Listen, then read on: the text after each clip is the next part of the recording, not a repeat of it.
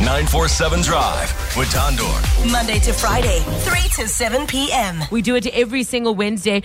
This Money Hum Day with Bruce Whitfield is brought to you by private clients from Nedbank. Digital when you want, human when you need it. See money differently on 947. Money Hum Day with Bruce Whitfield. The latest financial news and how they affect your pocket.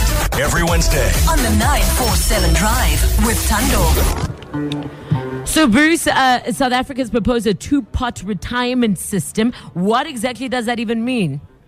Two zolls for everybody. No, it doesn't.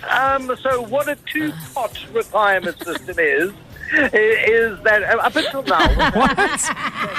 Bruce! Jeez, like you guys. You guys are so... No, Bruce. Tando and I had to look at each other there, just going, did you really just say that? Hey, it's legal now for medicinal purposes, apparently. Now, a two-pot retirement system on a more serious note. Up until now, you put away your retirement money, and at the age of 55, you can claim a little bit, and you can only really start to benefit from your retirement money when you actually retire, when you step away from work.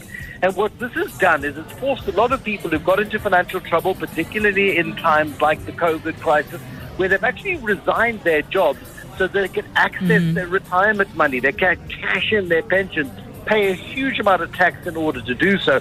And so National Treasury first came up with this idea 12 years ago, but the union said, no, you can't.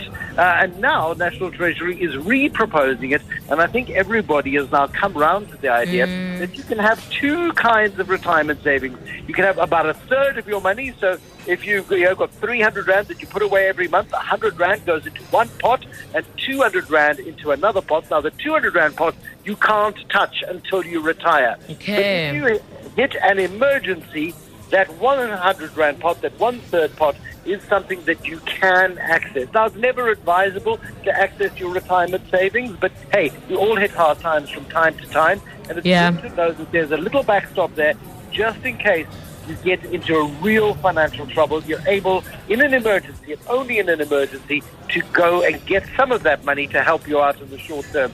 Ideally, you don't want to touch your retirement savings at all. But this is a big and progressive step.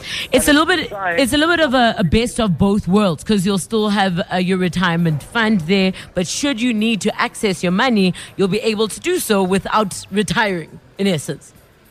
No, exactly, without any big penalties and without any big fees. You still have to pay the tax, and there's still a lot of detail that has got to come through here. But the point is, it's actually giving people a bit of a break in a country where, frankly, a lot of people need breaks from time to time. It's not encouraging people to go on holiday to Mauritius using their retirement money. That is not the idea.